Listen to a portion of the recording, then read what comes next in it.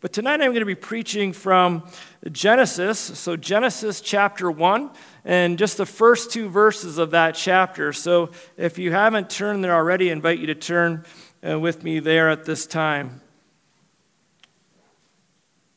Hear now the reading of God's holy, inerrant word. In the beginning, God created the heavens and the earth. The earth was without form and void, and darkness was over the face of the deep, and the Spirit of God was hovering over the face of the waters. So far, the reading of God's holy, inerrant word. Dear holy and almighty God, we come to thee once again this evening hour, thankful for this holy word that thou hast given unto us. We pray that thou wilt be with Pastor Coy to deliver thy message, and that we can take it to wherever we go and live our lives that are pleasing to thee, and spread the word to those that we come in contact with. We pray this all in Jesus' name. Amen. Well, obviously, the passage here is the very start of the Bible, Genesis, the book of beginnings. And I'm sure you've had many beginnings in your life, whether you're young or old or somewhere in between.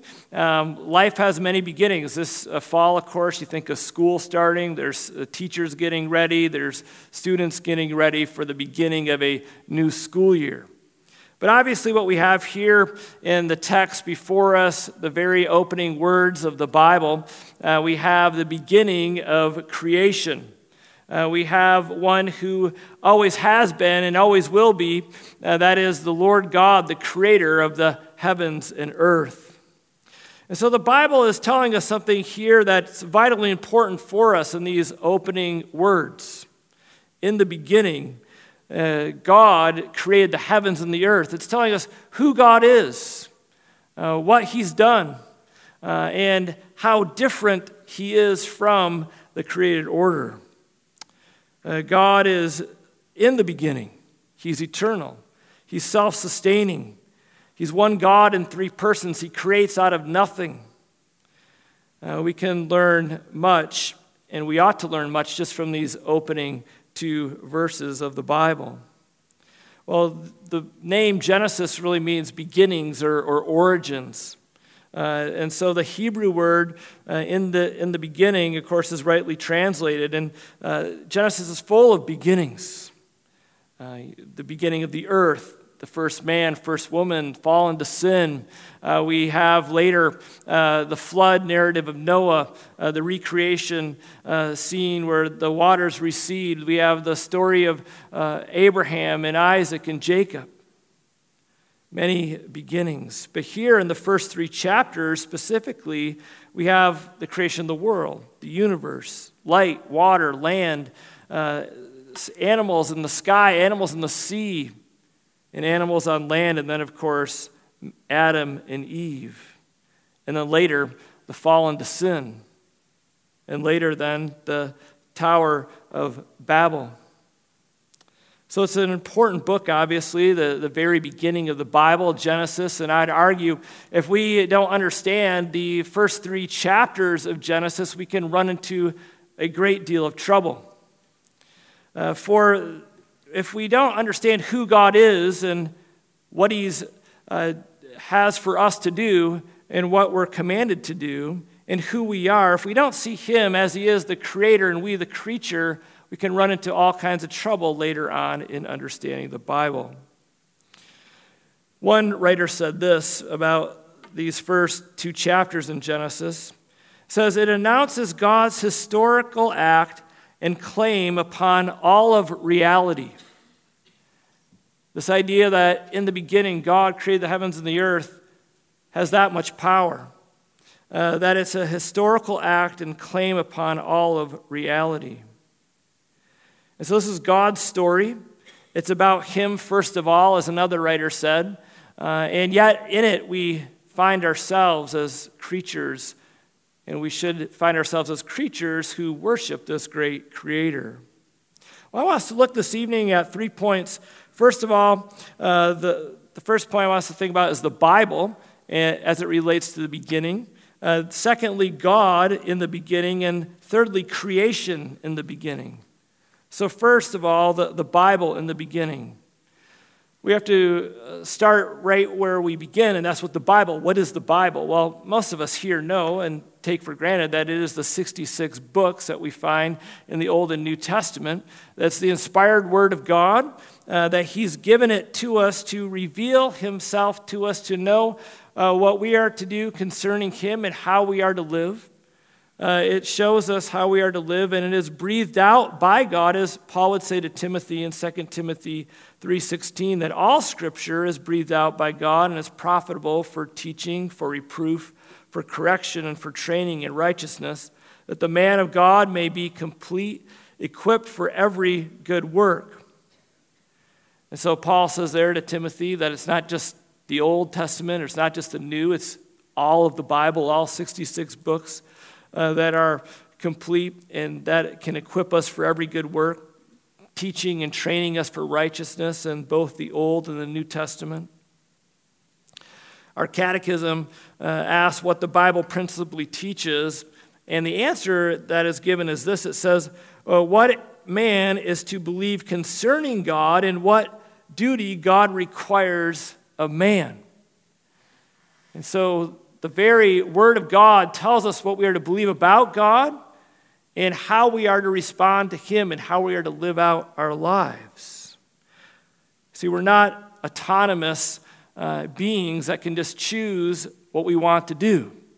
No, we're creatures created in the image of God and called to follow and obey His commands.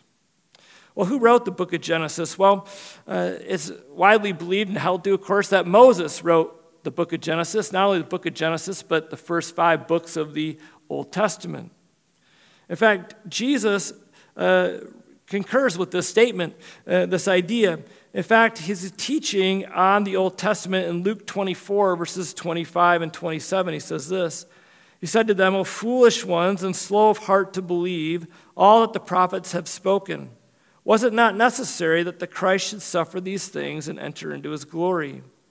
And then verse 27, and beginning with Moses and all the prophets, he interpreted to them in all the scriptures the things concerning himself. And Jesus has already gone to the cross at this point. He's resurrected. He's on the road to Emmaus, and he's teaching these disciples. They're on the road to Emmaus, and he says, everything that is found in the Old Testament is about me, and he specifies these 3 categories, beginning with the Moses and all the prophets. And then, of course, the other one would be the law.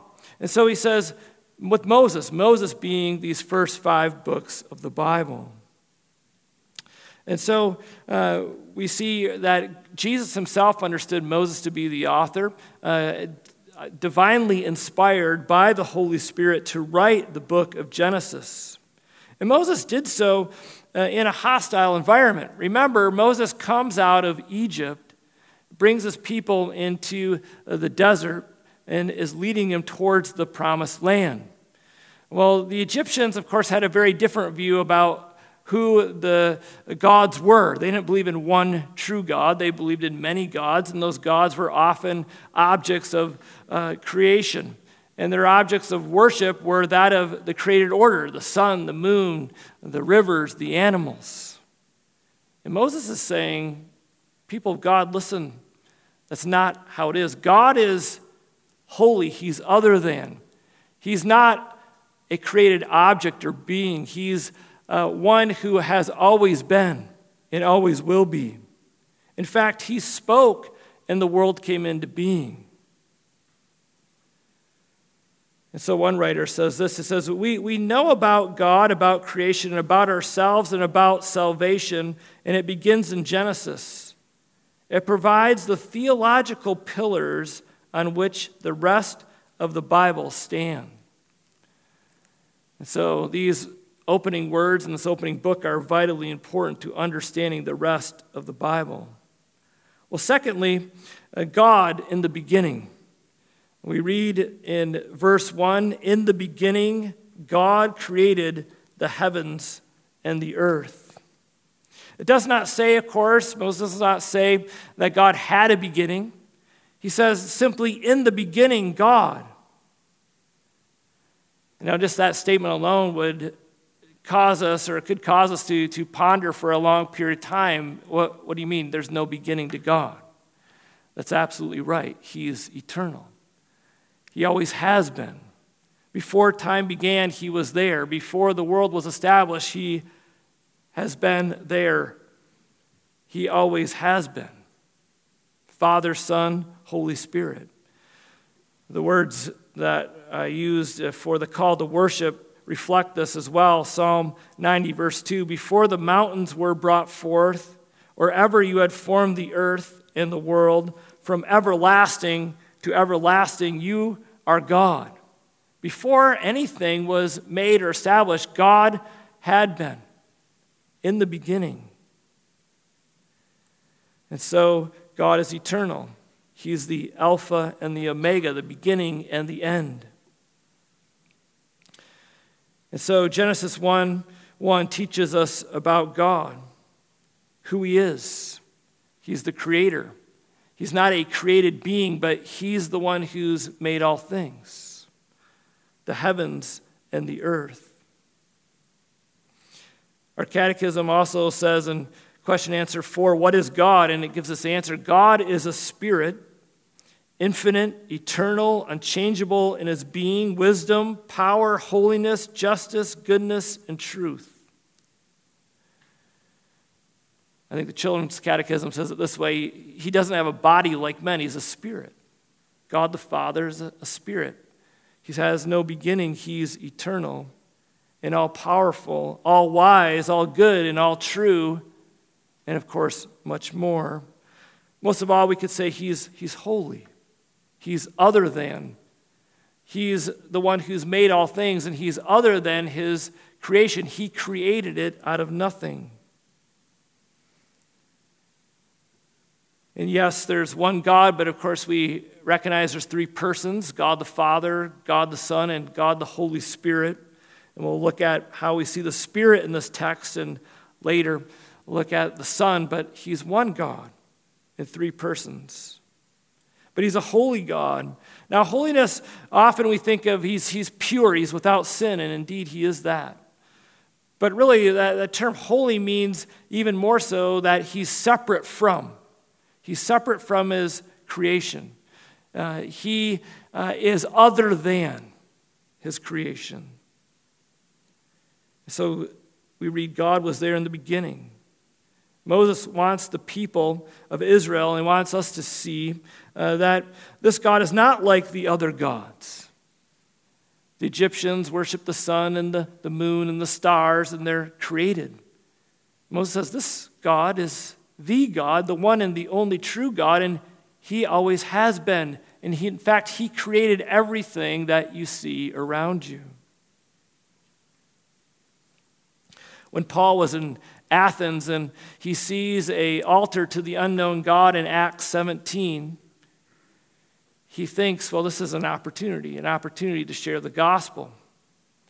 But where does he start?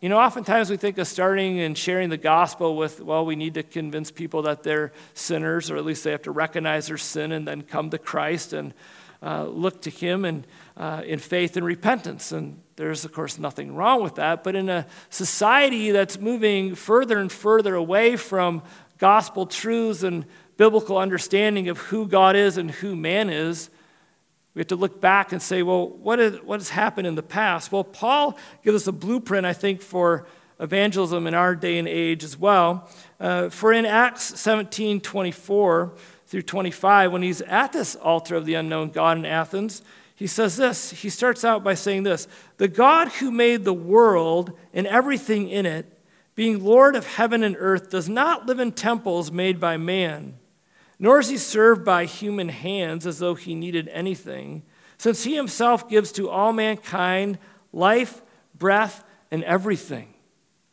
That's how Paul started out his evangelism in Athens. He's saying, I have to start in the beginning. Who is this God? He's the creator. He is the creator God. And I think we too need to begin often when we talk to people about the faith, begin with who God is. He's holy. He's the creator. John Calvin said this. He said, "Our wisdom, insofar as it ought to be deemed true and solid wisdom, consists almost entirely of two parts." He says, here's the two parts: the knowledge of God and of ourselves. Of course, the knowledge of God, He's holy. He is from the beginning. He always has been. And we are simply His creatures. We're made in His own image, but we're creatures. We're of the dust. We're of the earth. In fact, chapter 2 talks about how God formed Adam out of the dust and breathed into him life. We're really just from the dust, but obviously given value, dignity, and worth by being created in His image and have the Lord breathe life into us. But we have to start with the Creator. We start with who God is. He's holy. He's other than. He's majestic. He's beyond compare. There's no one else like Him. In the latest issue of Table Talk, if you're familiar with that, devotional that comes from Ligonier Ministry, they had I think it was just this weekend, a discussion on the holiness of God. And here's one thing that I found extremely helpful and interesting in relation to our text here this evening. They said this. They said, "What is it about God, even God as He comes to us in Christ, that is so overwhelming, so defeating, so terrifying?" And then they say this. It's the dawning awareness that God is God and we are not. It's the realization that He is other. This is what the Bible means when it describes God as holy. It is not first a moral category so much as it is a summary of all the other attributes of God. It is a way to insist that God isn't like us. God isn't like us. He's the Creator.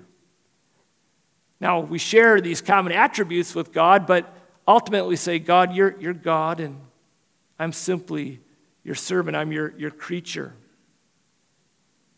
Well, how does this apply to us and how does this affect us? Well, it should cause us, first of all, to worship Him. He's other than. He's holy. He's the maker of heaven and earth. We should worship Him because of who He is. He is Almighty God. He's Lord over all. He's created all. And He can do all of His holy will.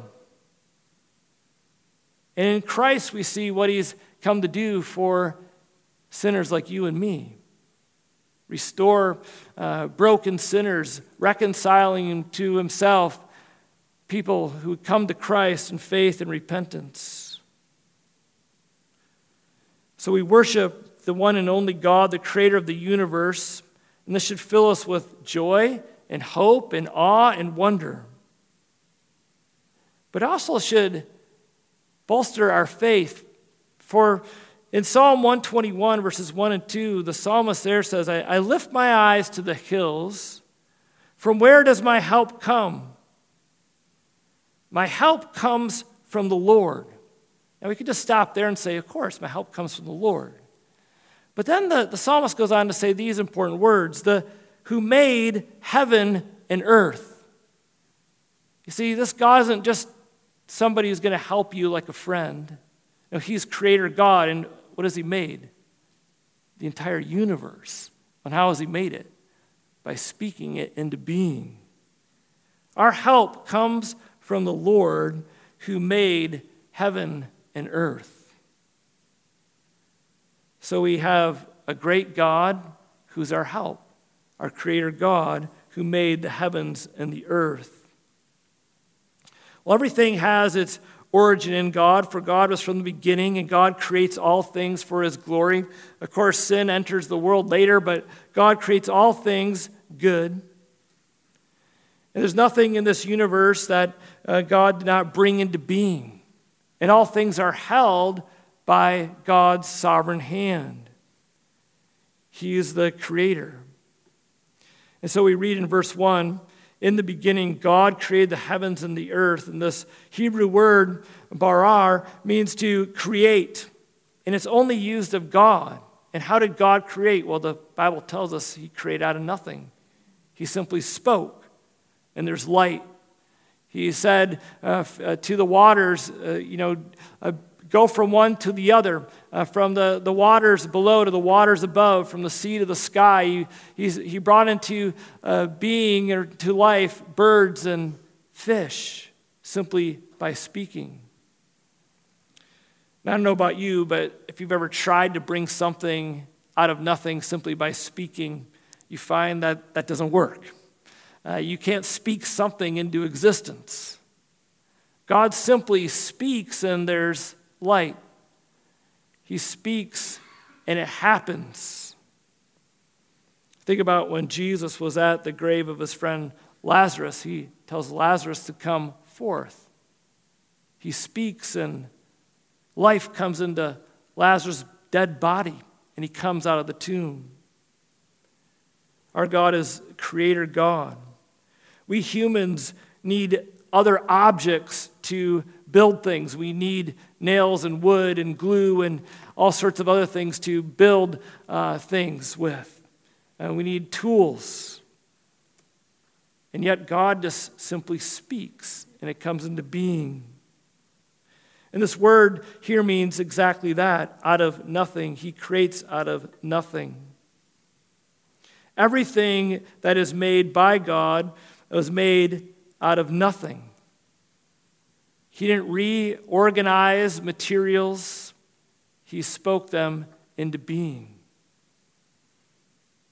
One author put it this way. He said, his creation reveals his immeasurable power and might, his bewildering imagination and wisdom, his immortality and transcendence, ultimately leaving the finite mortal in mystery.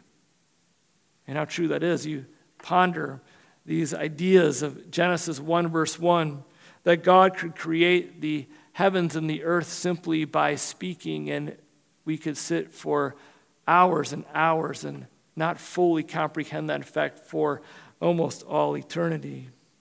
But we can understand this by faith. In fact, Hebrews 11 verse 3 says, by faith we understand that the universe was created by the word of God, so that what is seen was not made out of things that are visible. So we believe this by faith. God's made this world out of nothing, and the writer of Hebrews says we trust this is true. We believe it because he is God. In the beginning, God created the heavens and the earth. In other words, Moses is telling us here by the heavens and the earth that he created everything that we see around us. Everything God created. Everything then owes its beginning to God. Everything. You and me and the stars and the moon and the waters, the trees, the animals, all are to reflect his glory and give him glory and praise. Well, how does this apply to us? Well, if God has created all things, then don't all things owe him worship?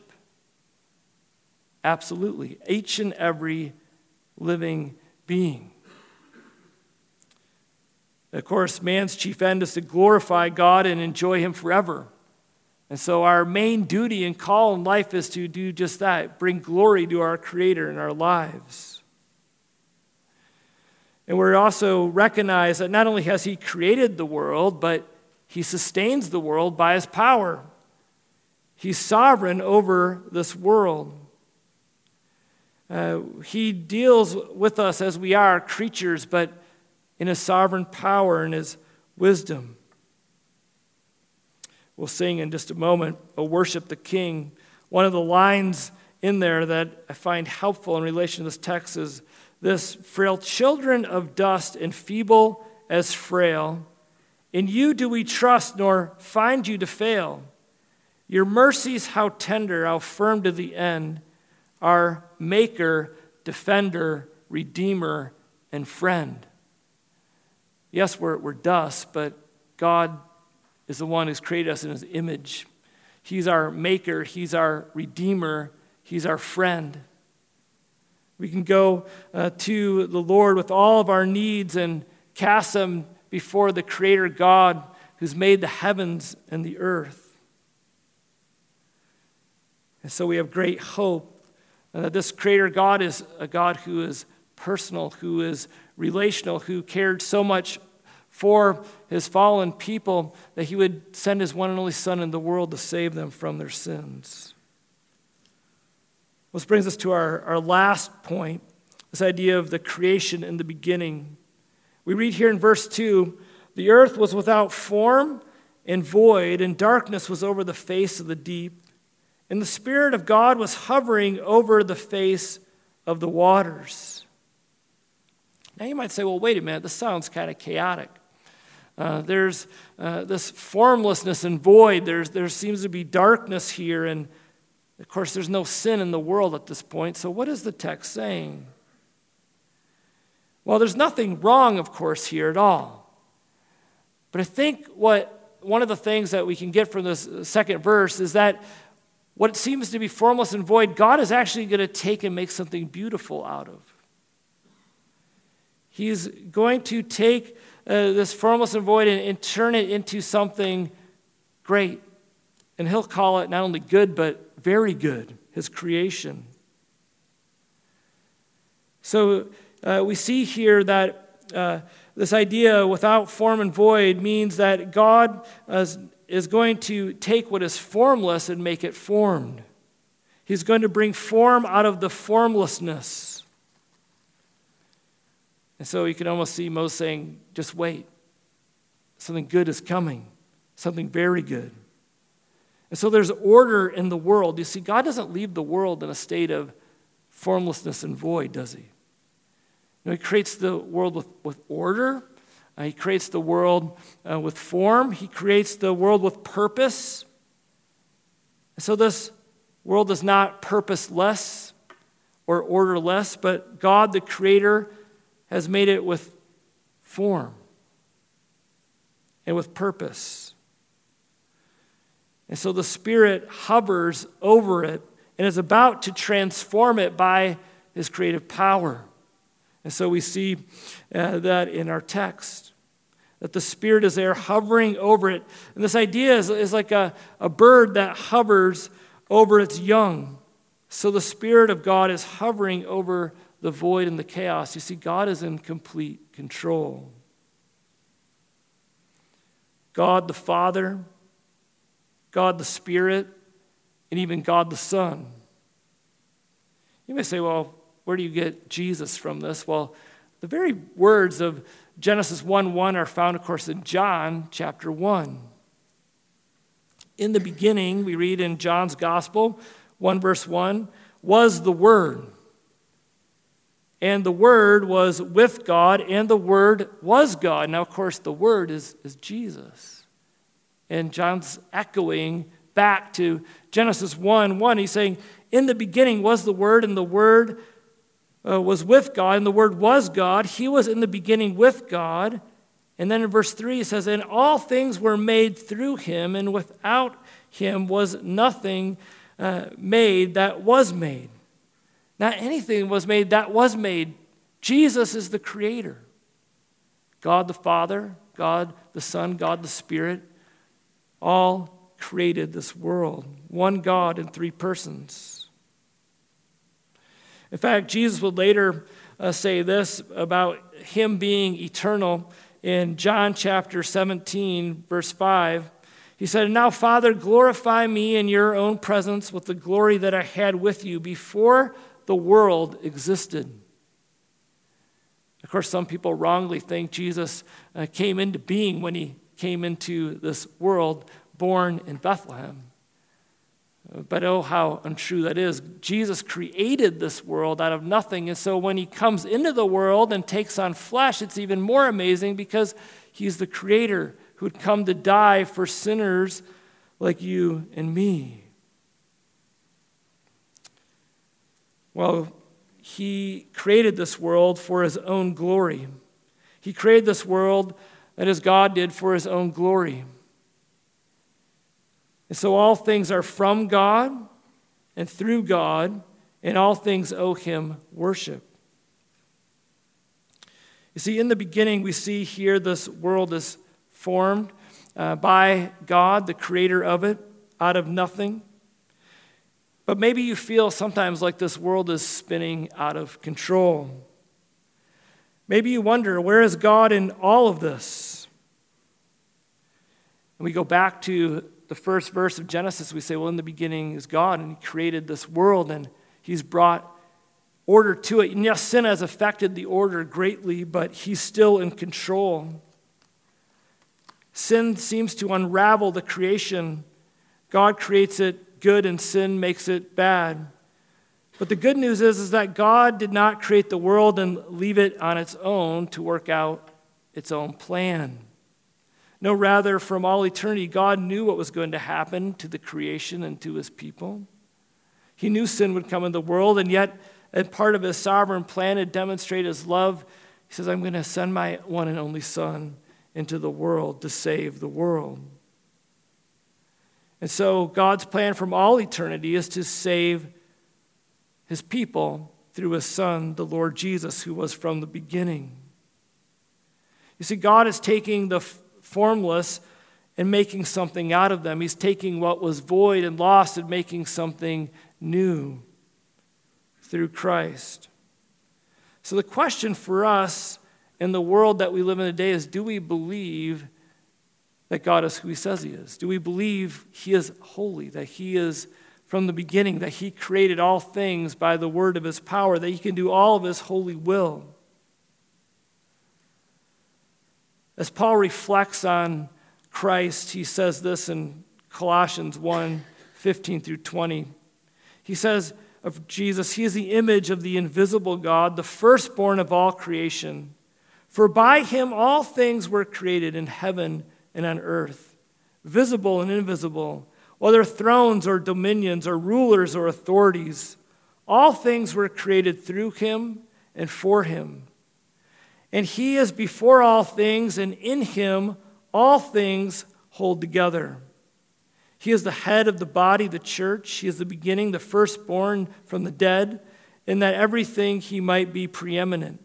For in him all the fullness of God was pleased to dwell, and through him to reconcile to himself all things, whether on earth or in heaven, making peace by the blood of his cross. But take these words to heart, that in Christ, in him, all things hold together. In Christ, all things hold together. As much confusion as there is today, as much turmoil as there is today, we can still claim this truth. In Jesus, all things hold together. God reigns. God rules. God is over all his creation. God is working out his sovereign will. He's from the beginning. And in him, all things hold together. I lift my eyes up to the hills. Where does my help come from? My help comes from the Lord, the maker of heaven and earth. Would you pray with me? Father, we do come to you as you are, holy and triune God, the maker of heaven and earth. We thank you that in your Son and in yourself, in the Spirit, that all things hold together in you. That you have created all things for your glory, and that you are in control. We pray that we would look to you and find our help and find our hope in you and in you alone. We pray these things in the name of Jesus, our Lord and Savior. Amen.